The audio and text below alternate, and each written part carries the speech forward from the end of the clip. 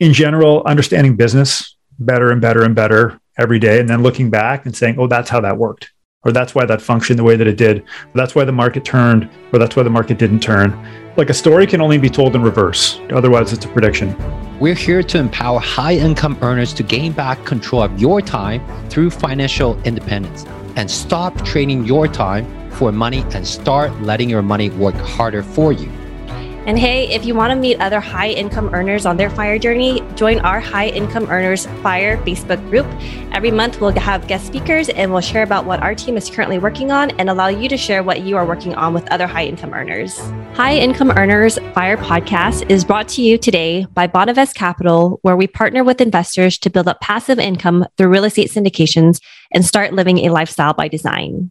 As well as Say Yes Stock Option Investing, where we show high-income earners how to generate consistent cash flow with your phone and accelerate your journey to financial freedom. Hey, so welcome back to High Income Earners FIRE podcast today with Adeline, my co-host, and we are interviewing Ryan Carr. Ryan Carr is a longtime friend. I think he loves cars. He's a real estate investor big time, and he used to be a mechanic, if I remember right, but now I think he has 16 deals on the go. Maybe I'm wrong already, but I don't want to butcher anything. I'll let him introduce himself.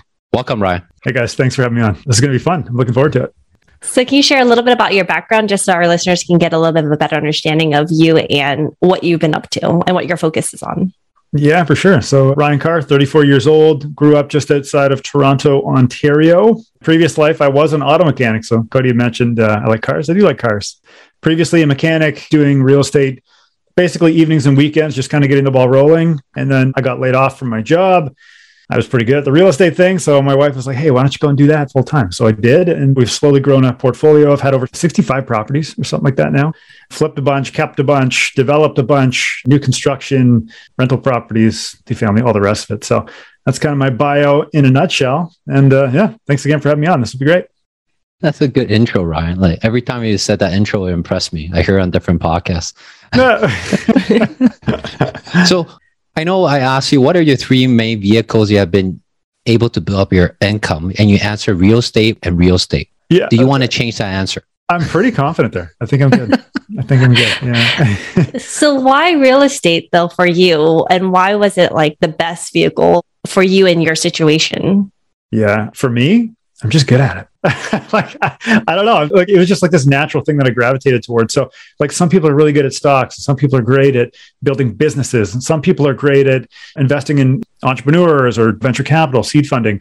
I just gravitated towards real estate. I think because I was a very tactile individual growing up, like I was good with my hands and I was mechanical and things like that. I could see real estate. It was physical. What I love about real estate is that you can transact it, you can fix it, you can rent it. You can trade it, you can own it, you can sell it, you can do all these things with real estate. And it just struck me. I just always loved it. It just pulled me in. Yeah. I didn't choose it. It chose me. Does that sound deep? Is that deep? Feels deep. You just fall into the hole and just right into it. That's right. Yeah. I think there's studies out there like 90% of the millionaires have created their wealth through real estate, or I don't know, some crazy number like that, right? I believe it. I see it. Yeah. I believe it continue to create more millionaires, especially with how the market is going throughout Canada and then even in US, right? Everything's just keep going up. Yeah. And then how do you think about this year? I know this is really we put you on the spot here. What do you think about with the rate rising? And what's your outlook for 2022? You just comment about the market you're in.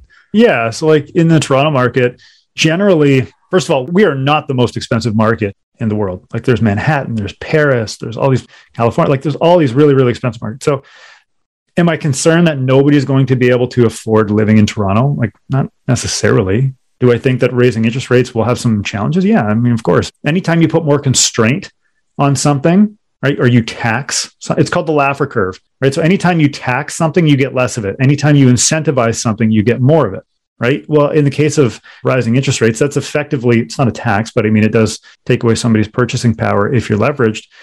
Yeah, I think people will be able to afford probably slightly less house. We've got really unique circumstances in Canada where people have to qualify for a higher rate than they would typically be paying. And that's on the way into a mortgage. So it's really yet to be seen how rising interest rates will affect that. I mean, if the qualification requirements will change. But I mean, Yeah. Do I think it will come out of people's pockets a little bit? Yeah, I do. It really depends on how high they go. Now, do I think prices are going to like fall down tomorrow and like the world's going to light on fire? Like, no, I don't think so. We do genuinely have a supply constraint.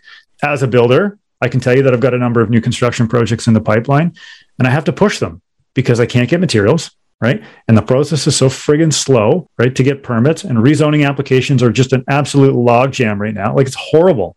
It's horrible. So bad. Contributing to that now. yeah, man. Like, it's just tough. So it's very difficult to create new supply. That takes time. That takes years, right? I think total time, I've got a friend who's a condo developer. Total timeline from acquisition of a property to like rezoning and studies and construction, all the rest of it, to like turning over a condo certificate to the new owner is like 7 years. Like 7 years. It's insane.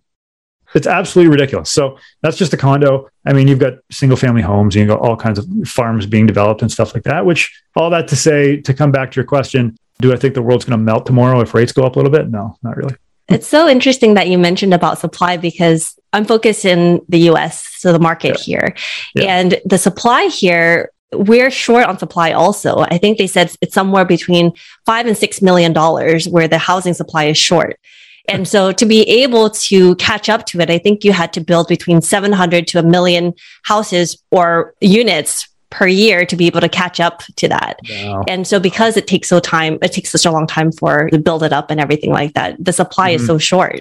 Yeah, it's brutal. I saw a census. I don't know if do you guys call it the census in the States when they survey the population? Yes. I don't know, that's what we call it here. Yeah, okay. Yes. Just making sure.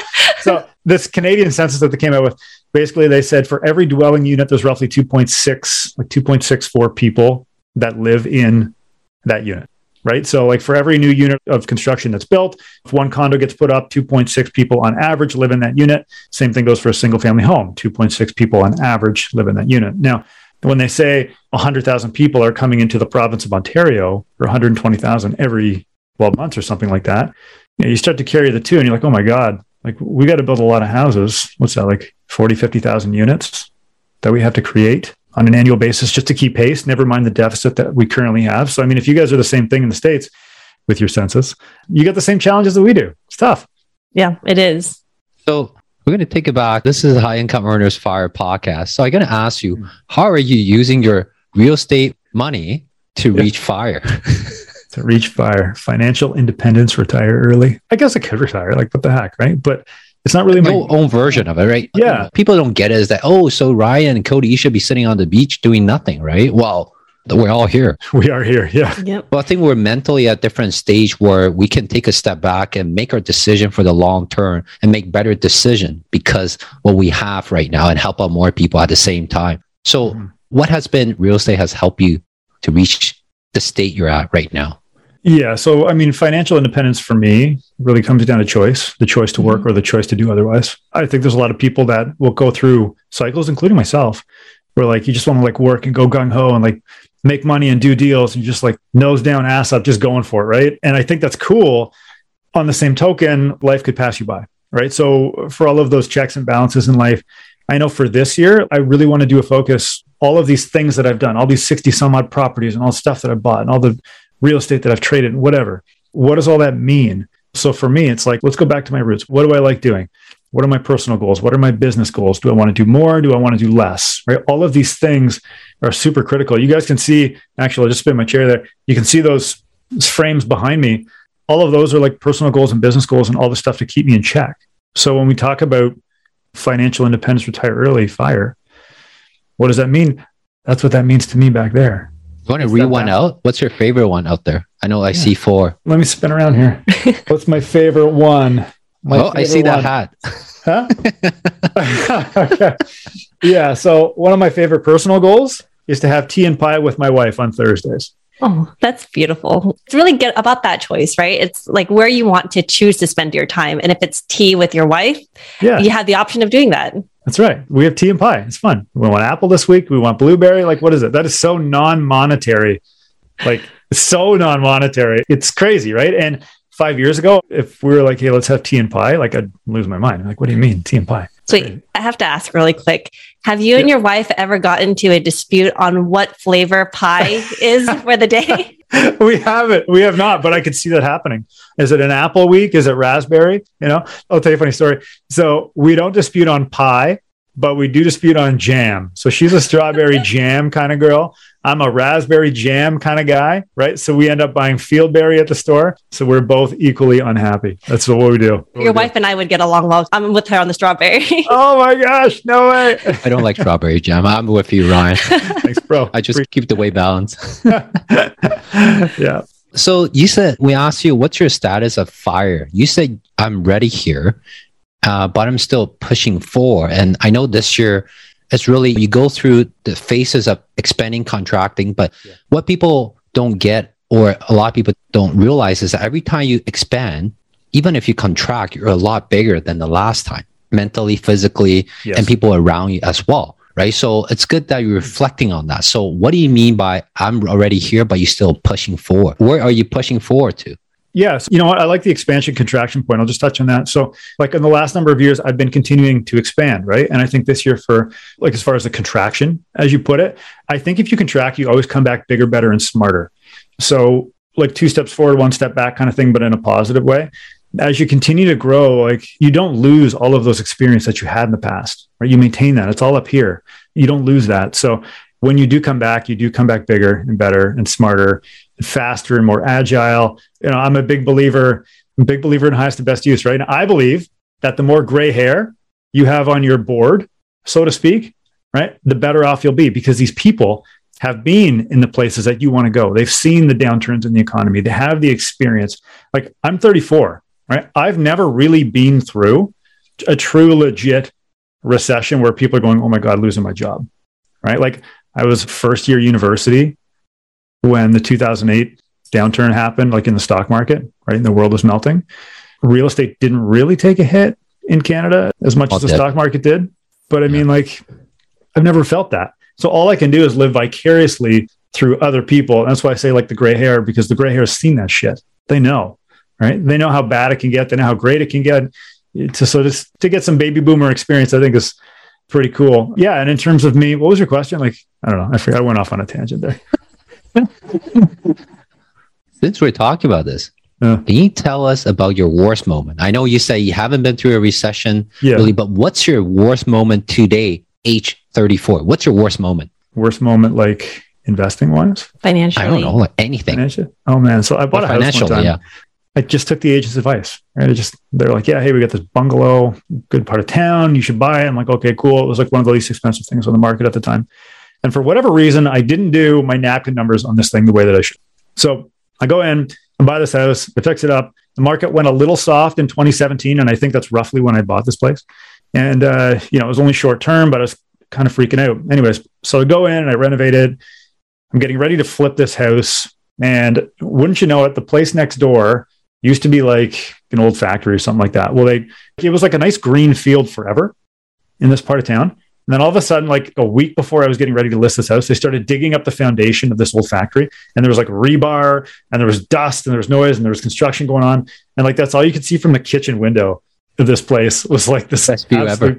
Oh man, it was so bad. It was just a disaster. So if I had sold that house, I would have taken a 90K loss, right? Did you keep it?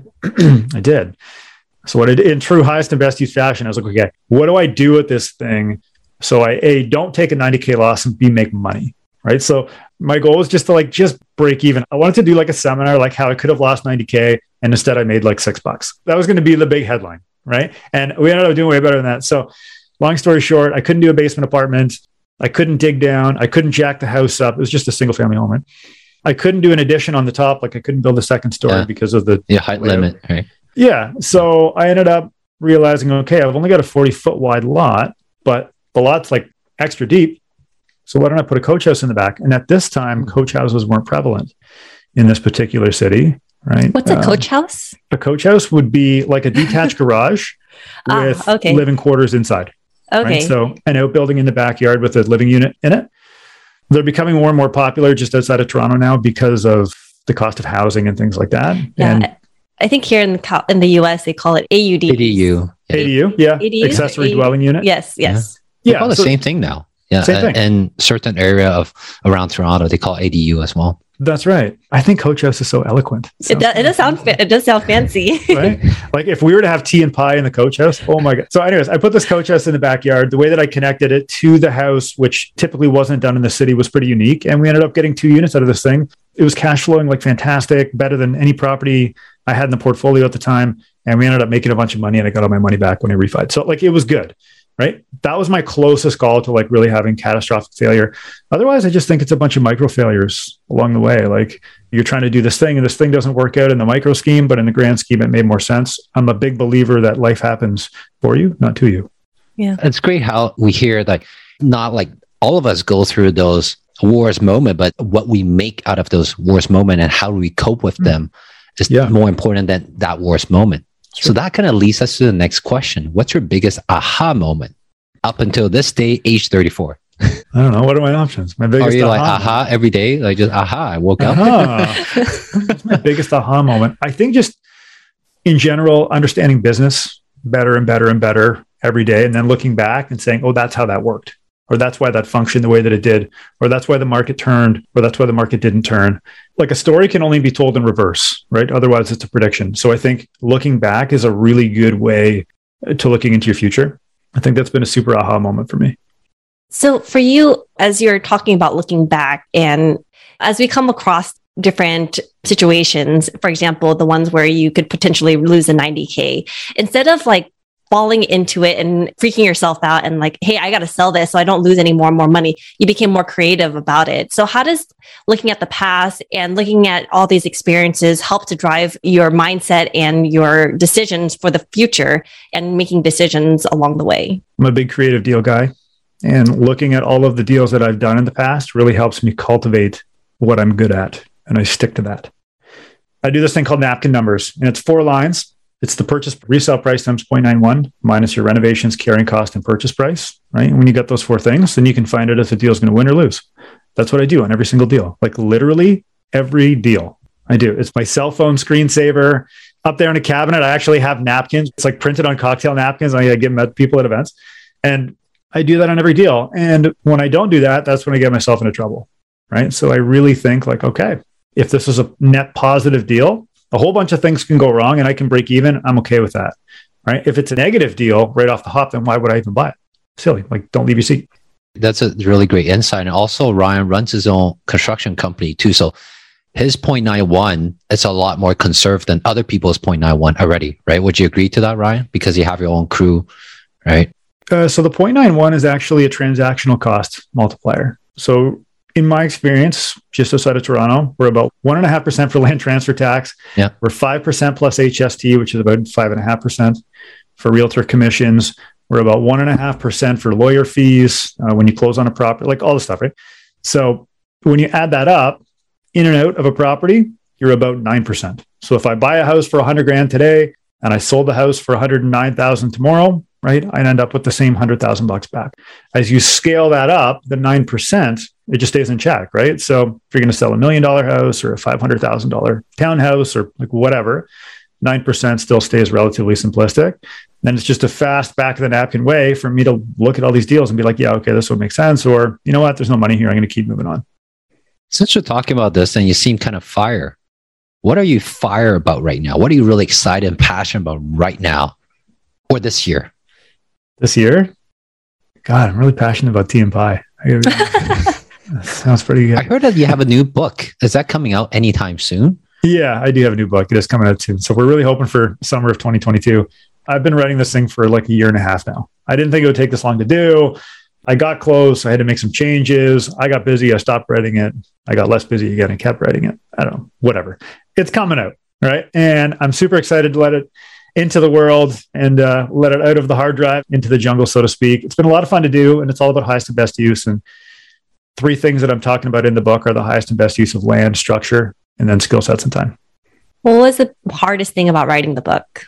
Just putting in the time. You know, I didn't want to ghostwrite it. I really wanted to write the whole thing.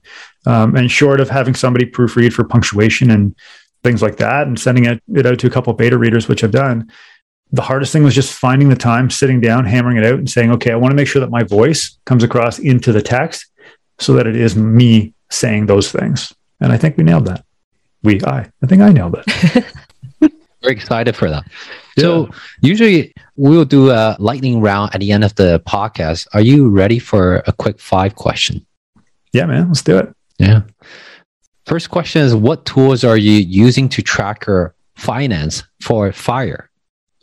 I don't track any of my finance. That's what accountants do. So my tool is a bookkeeper. Okay, that's the end of this podcast. Yeah, sorry, Ryan. It's a mistake we have you on this FIRE podcast. Sorry.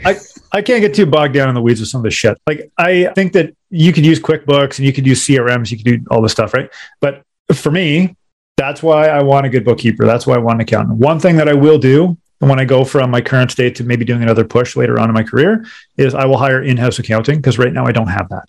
So that would be my next tool moving forward, to have a dedicated person that says, hey, Ryan, your cash flow analysis is this, which means you can or cannot buy this thing, 3 months. That would be my tool.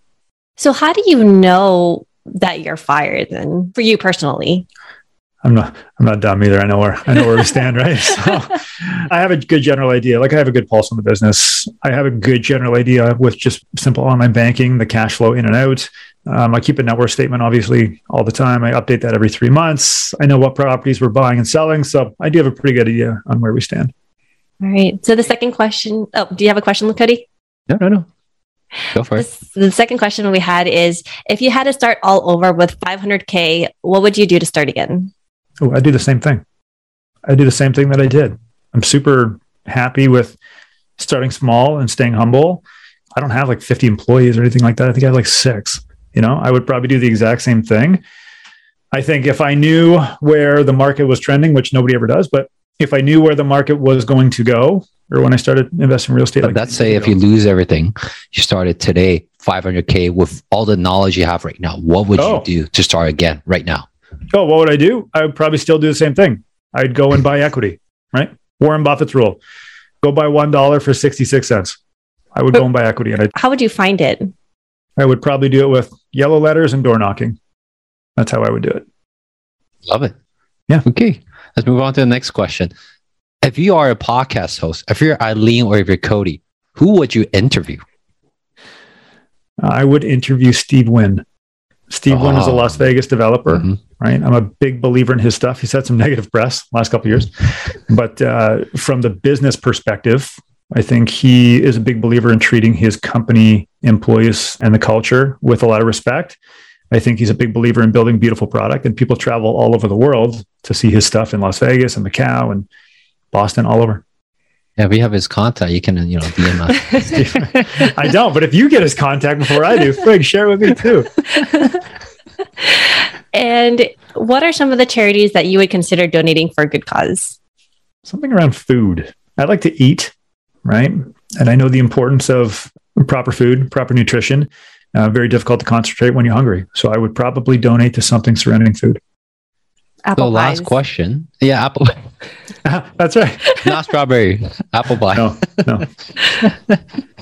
So with all the good information you're sharing, your new books, all these good stuff you're doing, where can our listeners find you? People could find me at thehighestandbestuse.com, and you can sign up to the book there. And when it comes out, you'll be the first to know. Awesome. Anything else you want to share? Last piece of advice with our guests? Last piece of advice? I don't know. Thanks for listening, everybody. It's a lot of fun to do these podcasts, a lot of fun to do these shows. I think there's a lot of opportunity out there for the people that actually want it. Like, you have to want it from here. You have to want it from within if you're going to win. I think that there's a lot of half-baked entrepreneurs out there doing YouTube pre-roll and Instagram advertisements and things like that, that a lot of flash, and they say, do you want to make this much per month? And then they never come through, right? And I think that there's a lot of people out there that are actually doing that stuff. And you got to find the people that are actually doing that stuff and find somebody that's been where you want to go and model that, right? I think that's the biggest thing. Coaching is super important. Education is a very important piece. And I don't know, I've said for a long time that education is like a stove. Buy it once and use it forever. And I still believe in that every day. It's true. I spend lots of money on my own coaching and my own self-development just to get better. Yep. They say success leaves clues. There you go. Right. There you go. Awesome. Well, Ryan, thank you so much for being on the show today. We really enjoyed having you. Awesome. Thank you, guys. Thanks for having me. Yeah, thanks. It's a pleasure having Ryan on. And then, up to the next episode then. Thanks, guys. All the links mentioned in this episode are included in the show notes. And if you love this episode, please leave us a rating and review on Apple iTunes. The link is also included in the show notes. And we would really appreciate your help in spreading the word to more high income earners on how they too can maximize both their time and money.